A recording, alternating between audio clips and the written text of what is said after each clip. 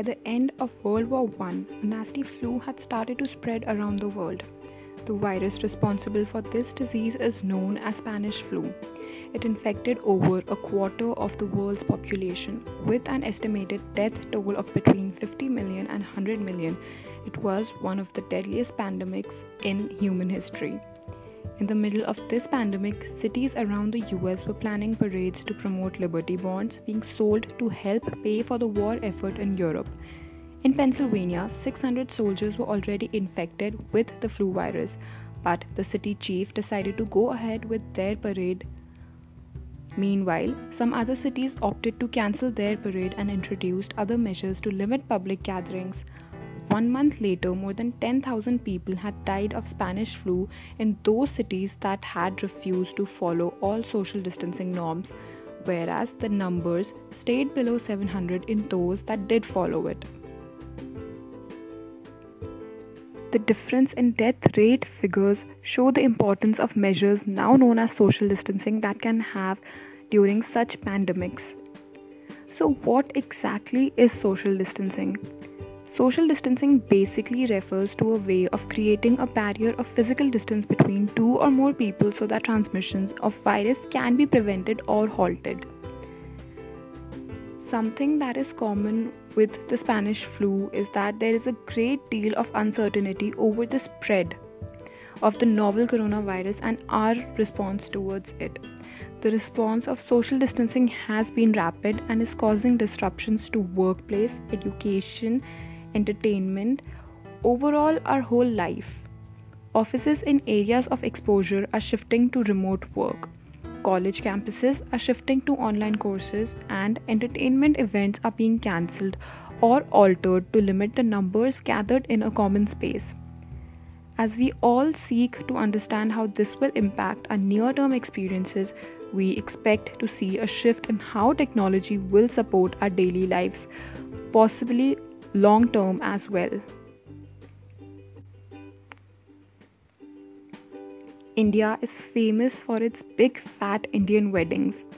In India, around 30,000 weddings take place every day. People are obsessed with weddings and are most likely to spend more than half of their fortune on it. Maybe that is why people still managed to get married during the lockdown. The first case was of the son of the former CM of Karnataka.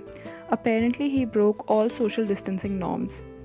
Other weddings were of commoners that took care of everything they should have, from borrowed clothes to even Zoom pundits. Who knows, maybe in the future, Zoom pundits will become the new normal. According to a survey, 30% of the people will plan for a low budget wedding for the time being, which will be followed by a grand party later on. Contactless serving, large venues to maintain social distancing, sanitization tunnels, and thermal scanners are most likely to be the new normal in weddings. I am sure that you must have heard this 1,000 times: do not use your phones and laptops so much. Indian mothers manage to blame your stomachache also on these gadgets. Who would have possibly thought that it will be the only thing that is able to connect people together and get some work done? So much so that companies will be encouraging work from home post COVID-19.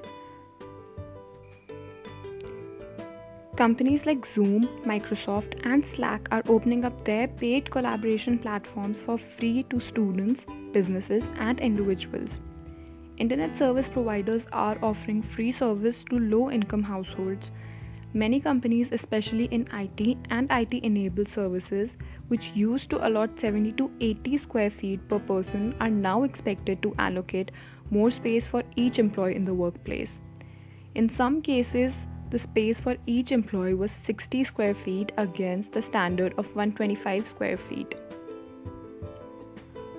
Augmented and virtual reality technologies have served as a blessing in disguise. They are a really precious tool at this time. It is helping industries like retail, healthcare, and education to continue business as usual while maintaining social distancing. Malls that once used to be really crowded have now gone deserted, and even in places that are not under lockdown like Singapore and Dubai, they have been the first to take a hit. Retailers can overcome this challenge by offering services like AR based try and buy platforms. To ensure that students do not miss out on valuable classroom experience, schools and colleges can, and some already are, create virtual classrooms to give them a real life feel of attending all their classes from science to dance along with their classmates. They can answer questions, explain their point on the classboard. They can also give presentations and undertake various other classroom activities with the help of VR technology, all while sitting comfortably in the safe confines of their home.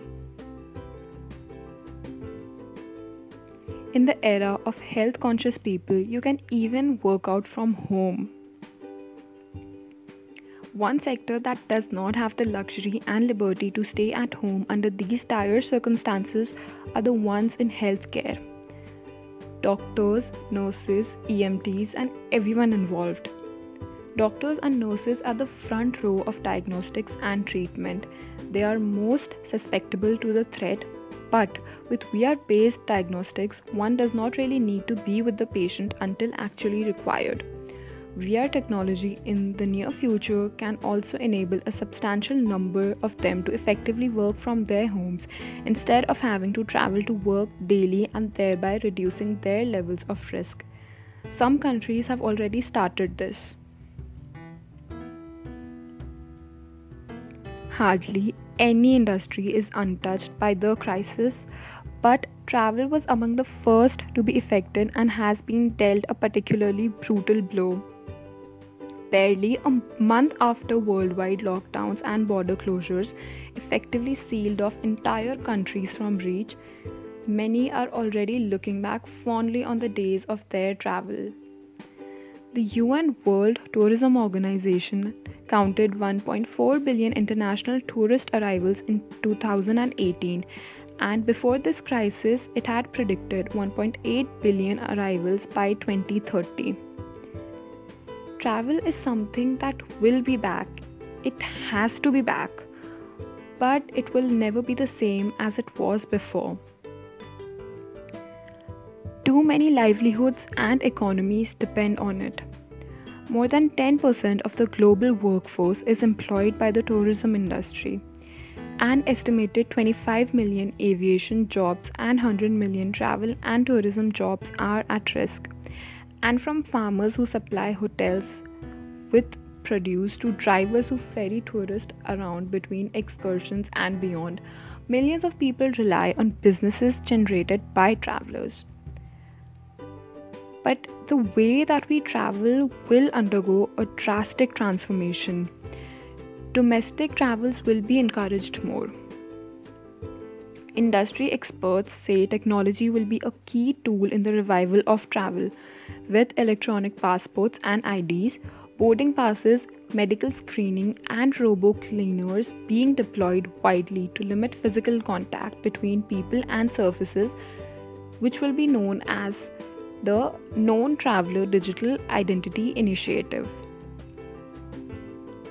Hotels, airlines, and especially cruises will have to determine how to give travelers personal spaces they feel they can control. For the short term, classic road trips will be back. Instagram feeds that have lately been filled with nostalgic throwbacks to global adventures will slowly start to be peppered with new images from those regional trips.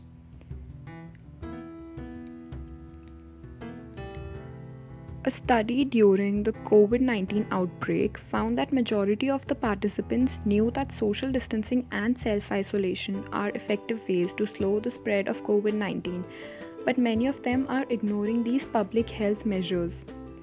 There is a difference between knowing what actions can reduce the transmission of the virus and putting them into practice. In some parts of the world, the spread of the new coronavirus has left public spaces silent. But in some, life during the pandemic is just as it ever was. The Welsh countryside saw unseasonal floods of visitors before UK regulations were tightened, while in Australia, the police had to get involved so that the people would put a halt to their relaxations at Bondi Beach. In Miami, students on their spring break were determined to celebrate regardless of the pandemic. One of them said, and I quote, "If I get corona, I get corona. At the end of the day, I'm not going to let it stop me from partying."